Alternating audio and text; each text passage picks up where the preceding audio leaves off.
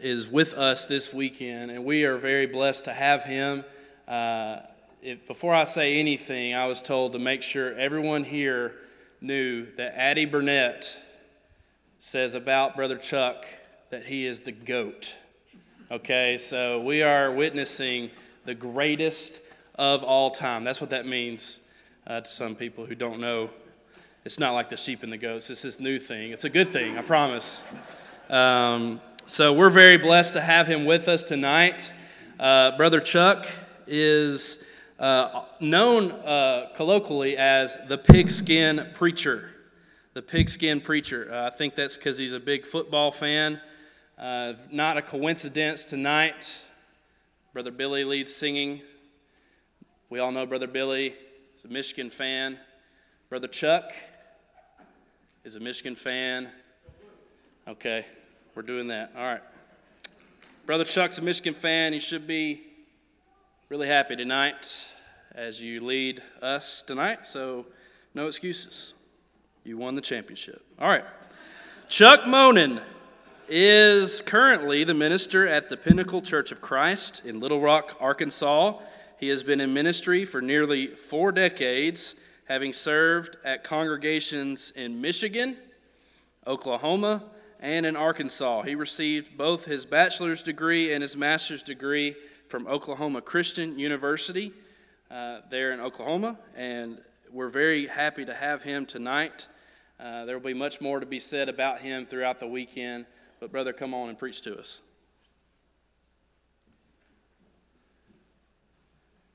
Thank you, Ben. Ben treated me to a delicious dinner tonight. What was that? Rico's World Cuisine? Very nice, very nice. You got to be careful if you're preaching if they feed you too much, because there's an inverse ratio. The more you eat, the worse the sermon is. So if you deem this meh or mediocre, as the young people say, it's probably because I had too much food. So there is that. But Ben is a charming young man. I really enjoyed getting to know him over dinner. I figured since Ben Hogan took me to dinner tonight, I'm looking forward to tomorrow as Jack Nicklaus takes me out, and then maybe Sunday Sam Sneed and Chichi Rodriguez, and we'll work our way through the lineup there. But we appreciate you being out here tonight. You never know what you're going to get in the winter. It's 20 degrees out there, raining sideways, but God bless all of you for being here this evening. This is probably really cold for Georgia, isn't it? This is a spring day in Michigan. Serious, it's like that for about 8 months a year up there, but we're glad that you could be with us tonight. We're going to have a good weekend together.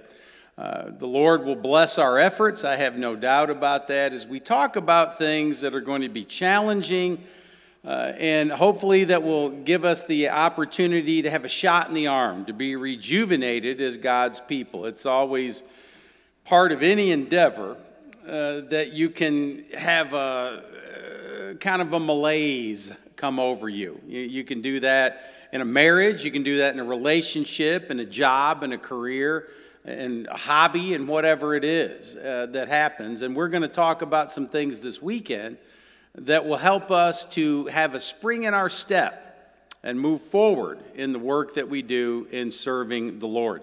Tonight's lesson, we're talking about a crisis of confidence. Turn with me, if you will, to 2 Corinthians chapter 1, where Paul says these words: "As surely as God is faithful, our message to you is not yes and no.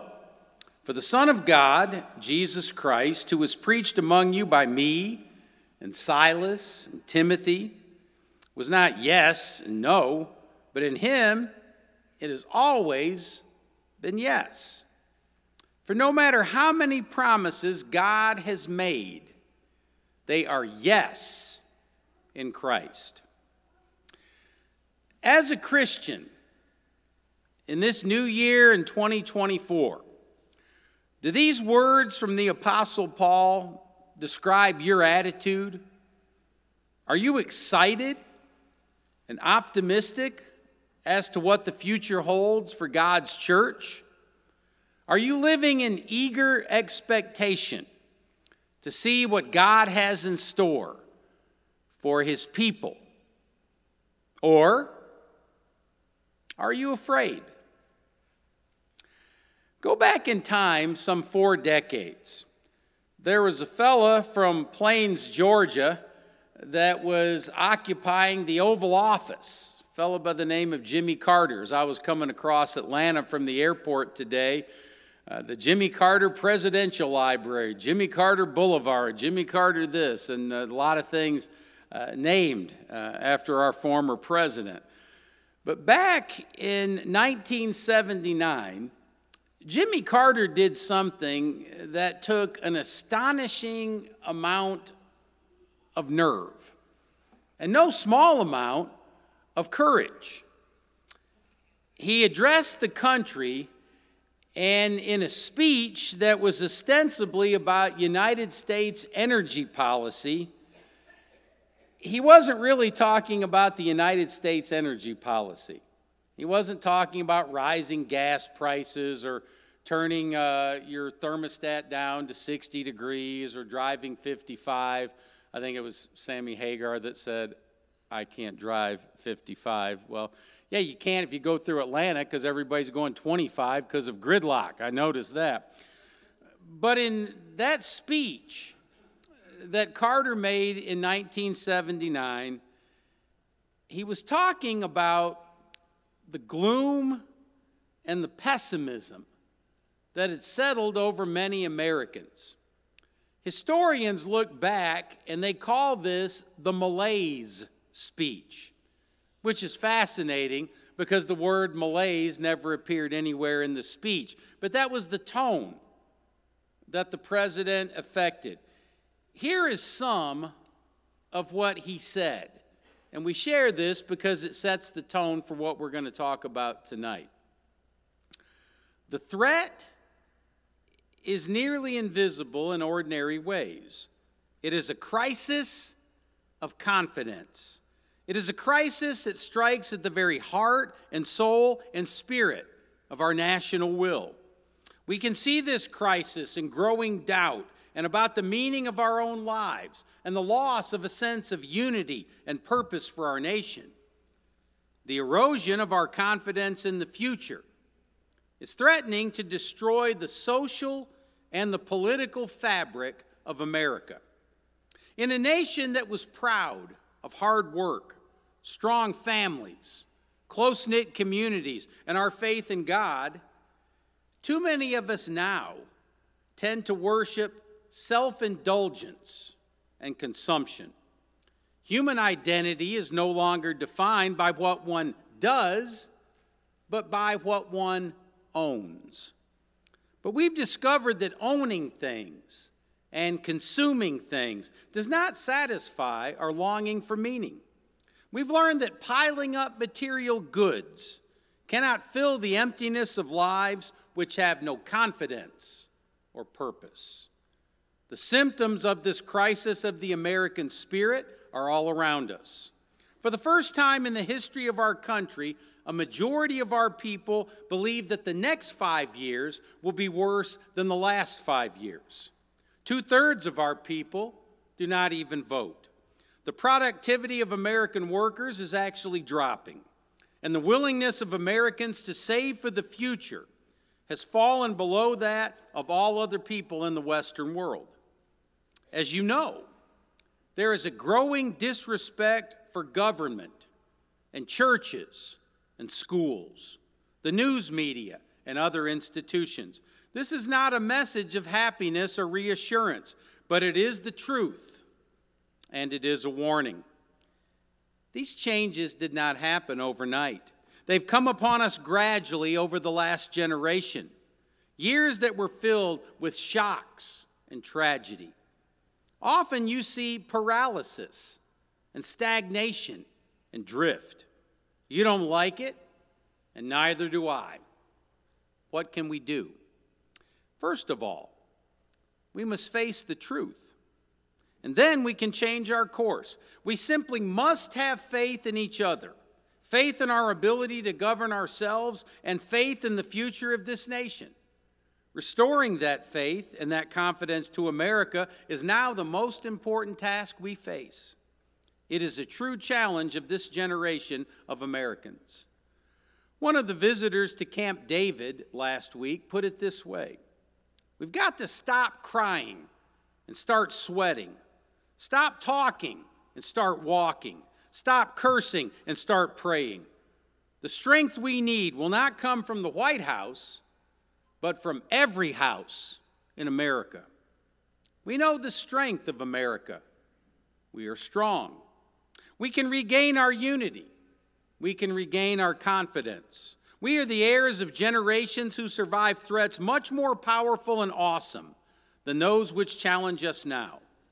Our fathers and mothers were strong men and women who shaped a new society during the Great Depression, who fought world wars, and who carved out a new charter of peace for the world. We ourselves are the same Americans who just 10 years ago put a man on the moon. We are the generation that dedicated our society to the pursuit of human rights and equality. We are at a turning point in our history. There are two paths to choose. One is the path I've warned about tonight, the path that leads to fragmentation and self-interest. Down that road lies a mistaken idea of freedom, the right to grasp for ourselves some advantage over others. That path would be one of constant conflict between narrow interests ending in chaos and immobility. It is a certain route to failure. All of the traditions of the past, all of the lessons of our heritage, all of the promises of our future point to another path, the path of common purpose and the restoration of American values. That path leads to true freedom for our nation and ourselves. Whatever your political leanings are, whether you voted for the man or not, it took a lot of nerve to say those things. In reading a couple of books in the last few years about Jimmy Carter, though, I've come to understand something that I didn't when he was president because I was too young to know it. He wasn't really concerned about who wanted to hear what. He was going to say what he thought was right. Would to God that we would have men and women who would lead our nation today who would have the courage of their own convictions. But here's why I shared that this evening. I've been preaching now, as Ben said, for about coming up on 40 years. Don't try to add numbers in your mind, figure out how old I am. I started when I was 4, so I'm actually 44. But I've been in churches all over the country. I've been in the generally irreligious North and the supposedly very religious South. I've been in the Bible Belt. I've been in the Buckle on the Bible Belt in Oklahoma City and now in Little Rock. I preached at city churches and rural churches, at giant churches and tiny churches, at seminars, meetings, encampments, and lectureships. If it's out there, I've probably spoken at it. In other words, I'm not exactly an uninformed neophyte. So please listen when I offer the following assessment. Many Christians in America today are undergoing a crisis of confidence. They are convinced that the future of the church is bleak, if it even has a future, and they don't know what to do about it. Now, I'm not trying to be Rebecca of Sunnybrook Farms and tell you that there's nothing to worry about. There's a little bit of reason for some of this pessimism. Those who study churches and church growth have recognized a crisis of sorts in American Christendom. Notice a couple of examples of that. Lee Strobel, an author probably known to many of you, says 80% of American churches are plateaued or declining in attendance. 10 churches a day are closing their doors for good. Now start adding those up, and you see that that should be a cause for alarm for everyone. Mark DeMaz, a man that preaches in Little Rock at the Mosaic Church, said this: "It is estimated that as many as 60% of existing churches today will not exist in 25 years. And the buildings they own now will be owned by other entities, not churches." And we're already seeing that in some of our municipal areas. And then there's Generation Z. I talked about this a little bit at the Exposure Youth Camp in Huntsville just a few weeks ago. But Gen Z, and that's those born after the year 1999, is a group that identifies more with the non-Christian worldview than any preceding generation in America. 35% of Gen Z teens say they are atheist, agnostic, or unaffiliated with any religion, according to a new survey taken by the Barna Group. Now, such statistics don't exactly inspire confidence. But, and this is a crucial but, have we forgotten the true source of our confidence? When Peter confessed to Jesus, "You are the Christ, the Son of the living God," this was the response that he was given by the Lord. "Blessed are you, Simon, son of Jonah, for this was not revealed to you by men, but by my Father in heaven. And I tell you that you are Peter, and on this rock I will build my church, and the gates of Hades will not overcome it."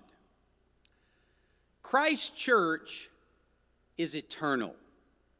It doesn't depend on our intelligence, our cleverness, our marketing acumen, or our political savvy.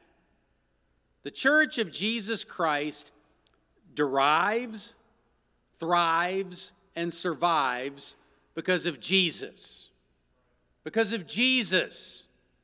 Not because of me, not because of you, not because of anyone else. The church is not dependent on Jesus' imperfect followers, thankfully, because there's a lot of those. That's all that he has.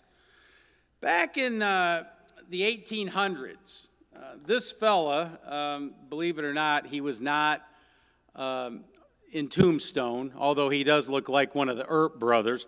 This is actually a preacher by the name of Sam Jones. And Jones was a Methodist circuit riding type preacher, and as he talked to different people in different churches in different parts of the country, Jones held what they used to term as revival meetings. He'd go in there and try to fire up the troops, as it were. And during these revival meetings, he was preaching primarily to people who already believed in Christ. And he didn't really call them revival meetings. He called them something different. He called them quitting meetings. He said, "We're having a quitting meeting here." And Jones basically tailored his message to those believers who had fallen into a bunch of sinful habits that they would be better off not practicing. And Jones was fairly effective. And his preaching caused a lot of men, a lot of women to quit things like swearing, drinking, smoking, lying, gossiping, rooting for the Ohio State Buckeyes, a lot of things that you just don't have any excuse to do whatsoever. Well, one of the women that responded to the invitation one of the nights of the quitting meeting came down, and this guy said, I've been drinking and I'm going to quit it. And the other one said, I've been gambling and I'm going to quit it. And this woman came down and Jones asked her, he said, "Well, do you have something you'd like to say?" "No, not really." He said, "Well, then what is it that you're quitting?"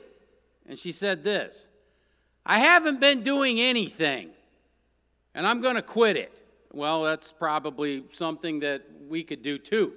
There are a lot of folks in the church that aren't really doing anything, and it's high time that they quit that. But as we talk about restoring the confidence that we once had in the church, there is a few things that if we quit doing them, then we will be in the position to start doing some more positive things.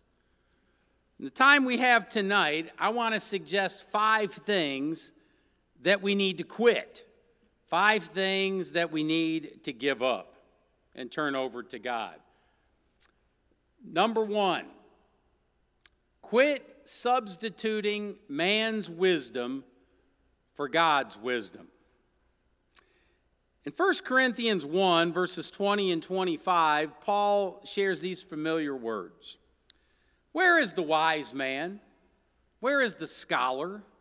Where is the philosopher of this age? Has not God made foolish the wisdom of the world? For the foolishness of God is wiser than man's wisdom. I really believe nationally that needs to start being put on refrigerators and license plates and a lot of other things. The foolishness of God is wiser than man's wisdom. Paul is making a really creative and interesting argument. He said, if God were capable of being ignorant, which he's not, God's ignorance would be wiser than your genius. That's what he is saying. I think there are some people in some churches that have largely forgotten this. And there's the reason I say that. How many Bible classes, how many sermons, how many lessons and other things do we see across this great land of ours taking place in church that are far more concerned about the flawed opinions of men than the flawless Word of God? You ever sat in one of those Bible classes? I've been in a few. And you're in there for 45, 50 minutes, and you haven't heard one thing that's a thus saith the Lord, but you've heard a lot about what Brother Joe Dokes says and what Jane Doe thinks, and you've heard this, well, my grandmammy said such, and well, in all due respect, who cares what she said? Who cares what your dad said? I mean, I'm sure your dad was a fine fellow. I'm not trying to besmirch his memory. What I'm saying is this: your opinion, my opinion, is just that. It's an opinion.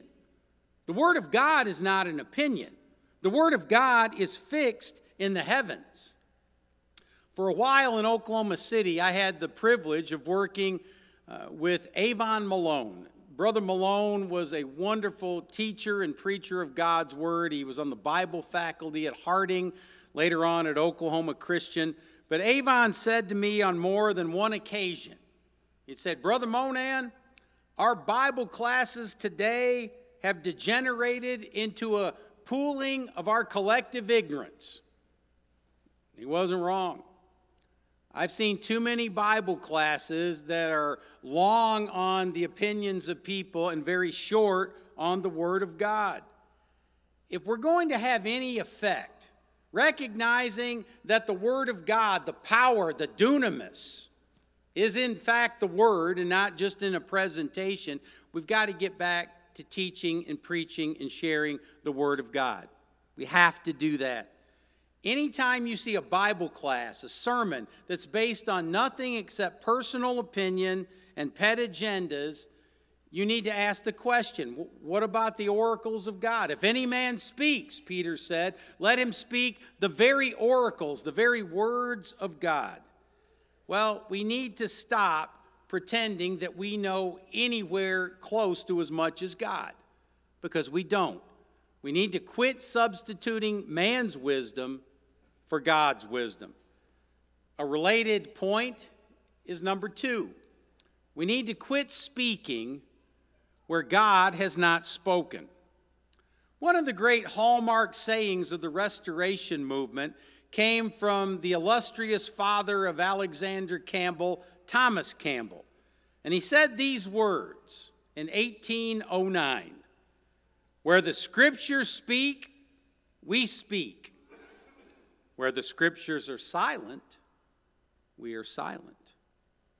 You know, that made sense in 1809. It might make even more sense today. Because so many of the things that are dividing followers of Christ are in the realm of opinion and not in biblical doctrine. Now, I'm not trying to soft pedal this at all. Are there doctrinal problems in the world? Of course there are. But from church to church to church, so many of the things that get people sideways with each other are not the teachings of Scripture, but they're the opinions that people have on a host of subjects. Russell Moore takes his fellow Southern Baptists to task in writing these words: a Christian position on everything. He says, to say that our witness is to be prophetic is also to say that it is limited. When many in our culture think of Christians, their first thought is not of Irenaeus or Augustine or the church down the street, but instead of some televangelist receiving a word of knowledge that someone in the audience is experiencing an inflamed prostate and is in need of healing.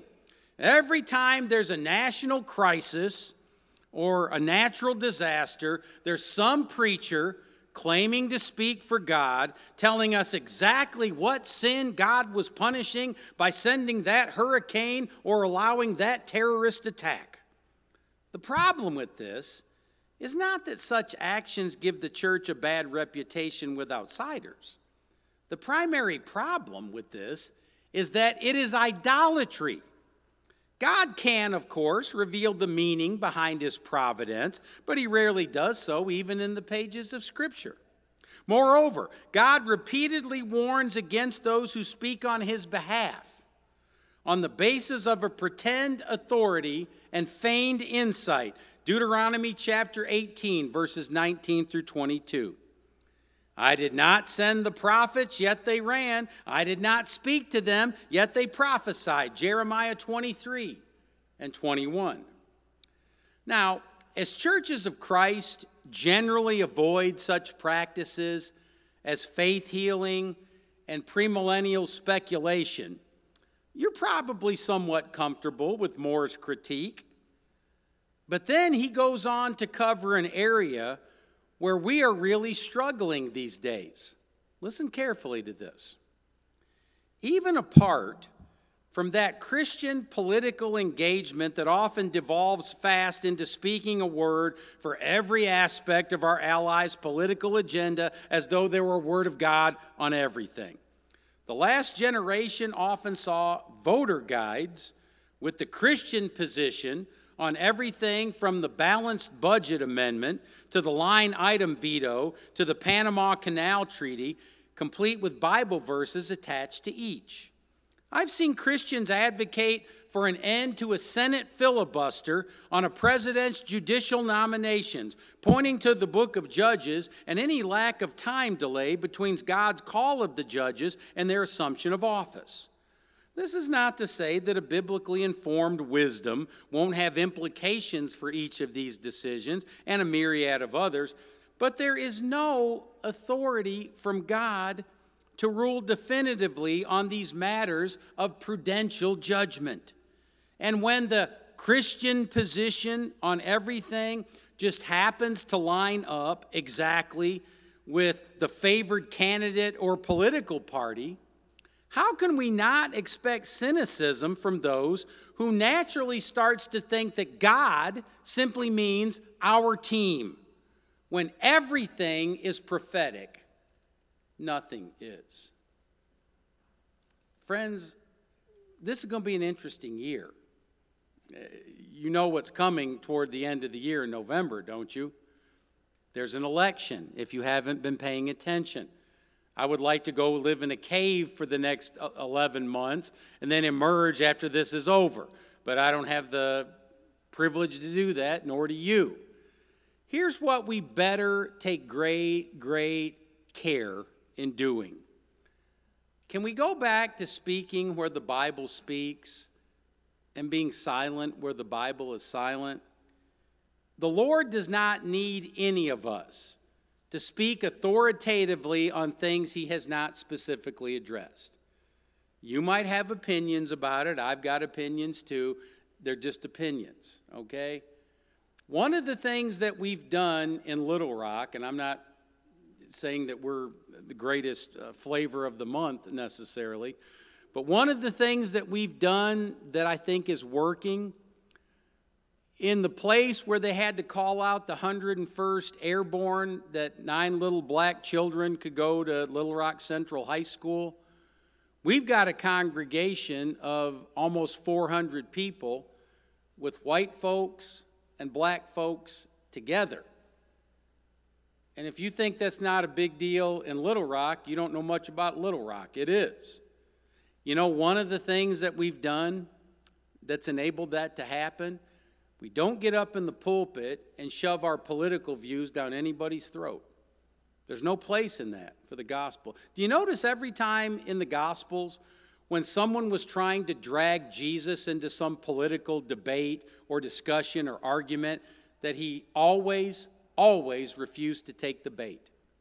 He wasn't going to get into that. We don't need to get into that either, okay? It's not my place to tell someone how to vote. It's not the elders' place to tell someone how to vote. I know there's probably somebody out there, well, yeah, but what about on moral issues? Well, you know, yeah, you got a brain. God's given you that. You can figure this out for yourself. But when we get up and God says to do this, God says to do that. Are you familiar with Aesop's fable, the boy who cried wolf? He keeps crying wolf when there's no wolf, wolf, and there's no wolf. And then finally a wolf shows up and he cries wolf, and what happens? Nobody listens to him and the wolf eats him. That might happen to the church if we keep making the mistake of being political. We don't need to do it, okay? Quit speaking where God has not spoken. Give people the benefit of the doubt and just assume that they're going to be intelligent enough to reach some of their own conclusions without your opinion weighing them down. Here's another one. Quit apologizing for the Bible. In Psalm chapter 11 and verse 3, the inspired writer David asked this question: when the foundations are being destroyed, what can the righteous do? You understand that we're living at a time when the foundation of God's word is under attack. It was said in the year 2007 that was the year of the atheist. You had people like Richard Dawkins and Daniel Dennett and Sam Harris and Christopher Hitchens and others that were railing against God, railing against the Bible, railing against Christianity. That's not what I'm talking about here. I'm talking about people who are ostensibly Christian, people who would identify as Christian, but they're undermining what the Bible teaches because it doesn't line up with their pet ideas and their own agenda. I'm talking about outraged Christians whose views on LGBTQ issues and a number of other related issues are leading them to contradict and disobey the clear teachings of Scripture. We're already starting to see this in some places. I think we're probably going to see more of this. Okay? When it comes to going with culture, and the majority opinion there are going with Scripture, you realize there's not going to be a lot of continuity between those two things. And you're going to have to make a decision. Do you believe the Bible? Are you going to believe the 51% majority, whatever that says? Well, that the Bible is inspired is obvious to us. It's not maybe obvious to a lot of other people. But here's the thing. People are watching us. And they're going to know, are we going to follow the Scripture or not? Okay? Even the ones that don't say much about it, they're looking. And there are several in the church that are testing. We cannot change the Word of God to accommodate those whose agenda is worldly and not godly. And that's what we're seeing too many times. Hebrews chapter 4, beginning in verse 12, says this: "For the Word of God is living and active, sharper than any double-edged sword. It penetrates even to dividing soul and spirit, joints and marrow. It judges the thoughts and attitudes of the heart. Nothing in all creation is hidden from God's sight. Everything is uncovered and laid bare before the eyes of him to whom we must give account. If you don't get one thing from this lesson tonight, get this. Don't ever apologize for the Word of God. Don't you do it, okay? You can apologize for yourself. You can apologize for not living up to the call that God has given you, but don't apologize for the Word of God. We do not sit in judgment on the Word of God. It sits in judgment on us. And you know, there have always been atheists out there railing against God. What does Psalm 14:1 say? The fool has said in his heart, there is no God. Don't worry about those folks. We'll deal with them. We'll meet them on the field of battle and engage them in intellectual rigor. We can do that. I'm talking about the ones within the church, that Trojan horse that's within Christianity itself, in which people pretend to follow the Bible, but when push comes to shove, they're not staying with the Bible.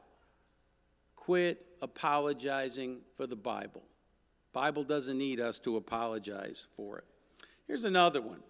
We need to quit living like the world. In 1 Peter 2 in verses 11 and 12, dear friends, I urge you, as aliens and strangers in the world, to abstain from sinful desires which war against your soul. Live such good lives among the pagans, that though they accuse you of doing wrong, they see your good deeds and glorify God on the day he visits us. In church after church after church across this country, is that what's happening? In some places it is, but not in every place. Here's the question. Do most Christians in most churches, do they really stand out from society for our holiness, our selflessness, our chastity, our benevolence, and our self-discipline? Or could it not be said that many church members are living lives that are nearly indistinguishable from those who never give God a second thought? I've seen a lot of that. A lot of it. Yeah, I've got friends that are not Christians and they live with their girlfriends. And they do all kinds of other things. I've seen people in the church, they live with their girlfriends. No difference. What are we doing here? Okay, what are we doing? Well, we're not distinguishing ourselves by the lives that we're living. According to Peter, he says, live such good lives among the pagans. For 16 years, I preached at one of the largest churches of Christ in the world. In 2013, we averaged 1,300 a week. That was the average. You know what I saw in the 16 years there? I saw virtually every sin that you could think about, and then about 10 more that you hadn't thought about, exhibited in the lives of our members. I wrote some of them down.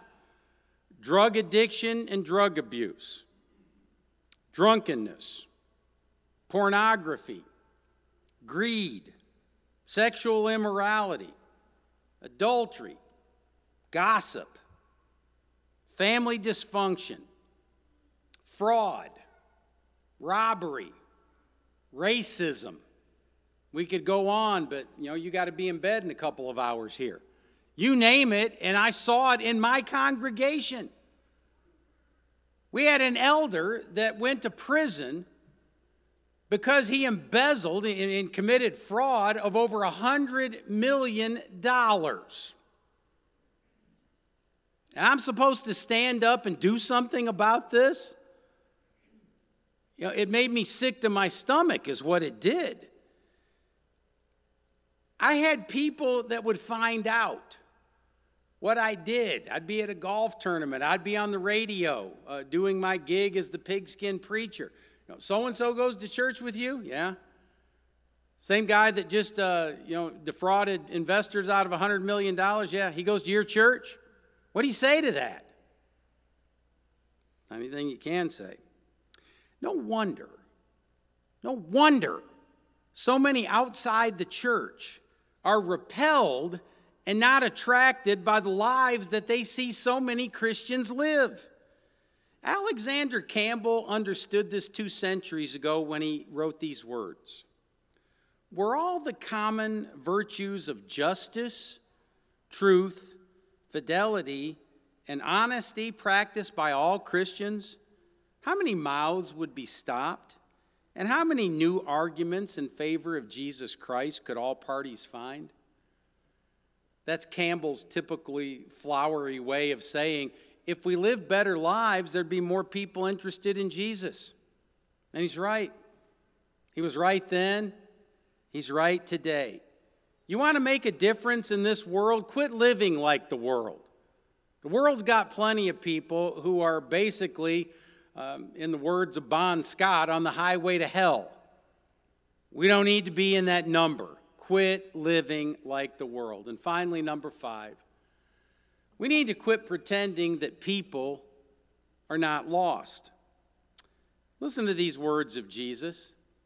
Enter through the narrow gate, for wide is the gate and broad is the road that leads to destruction, and many enter through it. But small is the gate, and narrow the road that leads to life, and only a few find it. In these words, Jesus tells us that most people are lost, blindly traveling the road that leads to destruction. Do you know that churches of Christ used to believe this? And we tried to carry out the Savior's mission to seek and save what was lost. Luke 19 and verse 10. But even a cursory look these days at our preaching, our teaching, our budgets, our programs, indicates a declining interest in evangelism as we focus on ourselves. I was at a church in Oklahoma decades ago, and we were trying to start some neighborhood Bible studies.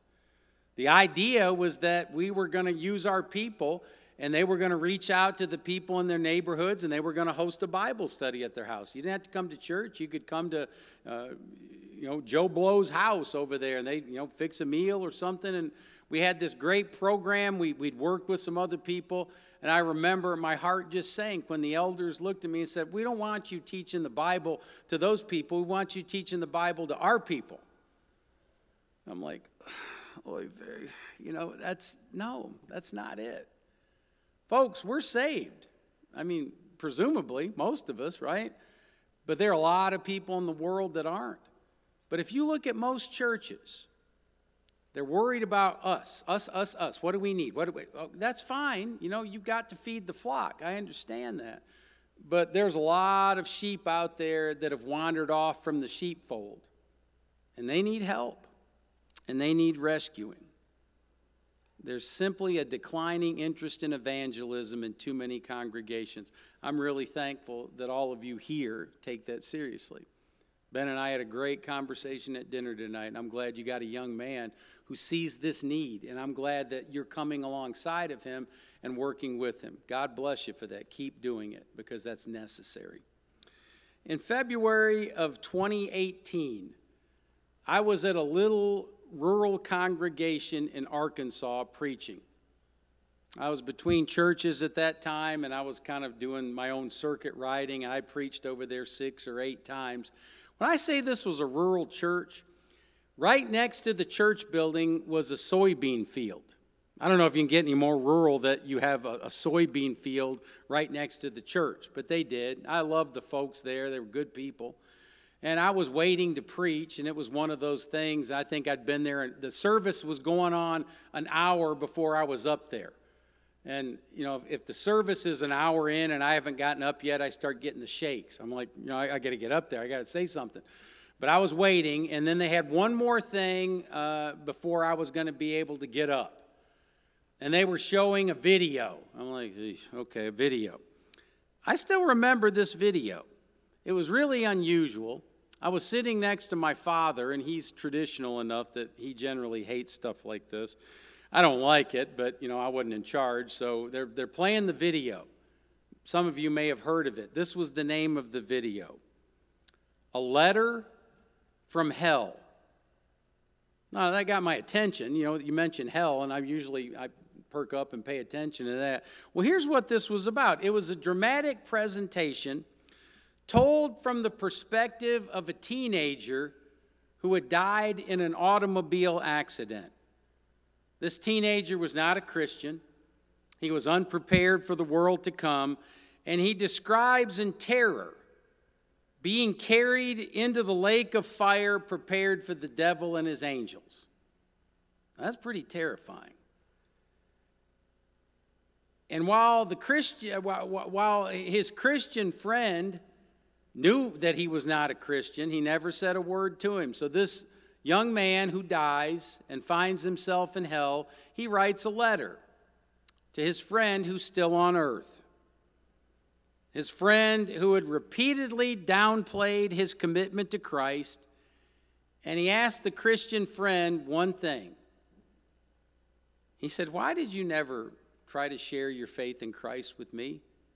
You knew I wasn't a Christian, and you never said anything, even though you knew I was lost." That was about as uncomfortable, I think, as I've ever felt in church in my life. I was considering crawling under the pew, but I had to get up in about 5 minutes and preach, and I figured that was a good idea. But you know, being uncomfortable, I think, was kind of the whole point of that. And then to double down on it, the aged song leader got up and led the church in singing, "You Never Mentioned Him to Me." That just about tore it. And I thought to myself, as I was listening to that, how many of our congregations in this country would find that objectionable and offensive? Well, you made people uncomfortable. You made people squirm in their seats. You made people think about that there might be some folks that are going to hell. There are some folks going to hell. Did you read the words of Jesus? And while we amuse ourselves to death, billions of souls hurtle toward an eternity unprepared to meet God. Maybe instead of trying to fit in with everybody and trying to make everyone feel comfortable and not ruffle any feathers and not offend anyone, maybe we might want to start preparing people to meet God and to answer the question, do you know where you're going to spend eternity? I don't know what the future holds for you or for me or for the church, but I know the one who holds the future. We need to quit cowering in fear about the church. You remember what Jesus said about his church? He said, "The gates of hell will not prevail against it." The church will survive, regardless of what you do, regardless of what I do, regardless of what anyone does, because it's Jesus' church. The church does not depend on us. It depends on Christ. But there is someone out there whose soul depends on you, because if you don't tell them about Jesus, they're not going to know. If you don't set that example, they're never going to see it. If you don't invite them to come to worship with you and get to know God, they're never going to know Him. We've got to get busy in sharing with the world what Jesus has done for us. Okay, I know we got people, well, if the church doesn't do this, this is going to happen, this is going to happen. I can't control all that, nor can you. But what we need to do is get busy doing the Lord's work. And if we quit doing some of these things that are holding us back, here's a prediction. We're going to see the power of God unleashed in His church in ways that maybe we've never seen before in our lifetimes. Do you know, as our world gets progressively more wicked and more confused, and we don't even know who's a man and who's a woman anymore, you realize this is not sustainable. You know that, don't you?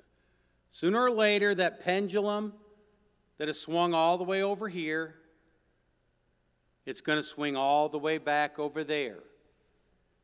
And people are going to ask this question. What's different about you people? What's different about you Christians? What's different about your church? You understand these things. You have strong marriages, and you have healthy families, and you have a sense of purpose and meaning, and I don't have that. Will you share with me what you have? We will be in a situation to make a difference if we remain faithful to God. And if we quit playing games and get down to the business of seeking and saving the lost, as Jesus tells us to do. In just a moment, we're going to stand and sing a song of invitation.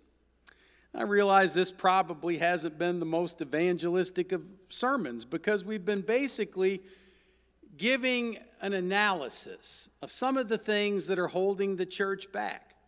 But on the other hand, the things that hold the church back are usually the things that hold me back.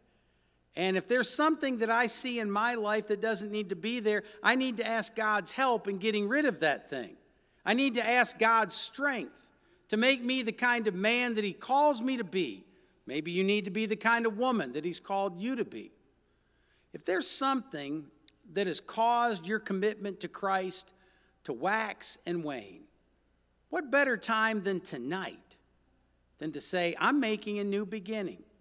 As we're basically just 2 weeks into the new year. 2024 can be a year when we cast aside everything that hinders and the sin that so easily entangles, and we start running with perseverance the race set out before us.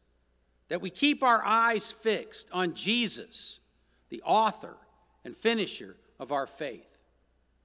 Whether it's obedience to the gospel and faith, repentance, and baptism, whether it's coming back to God and being restored back to fellowship with Him.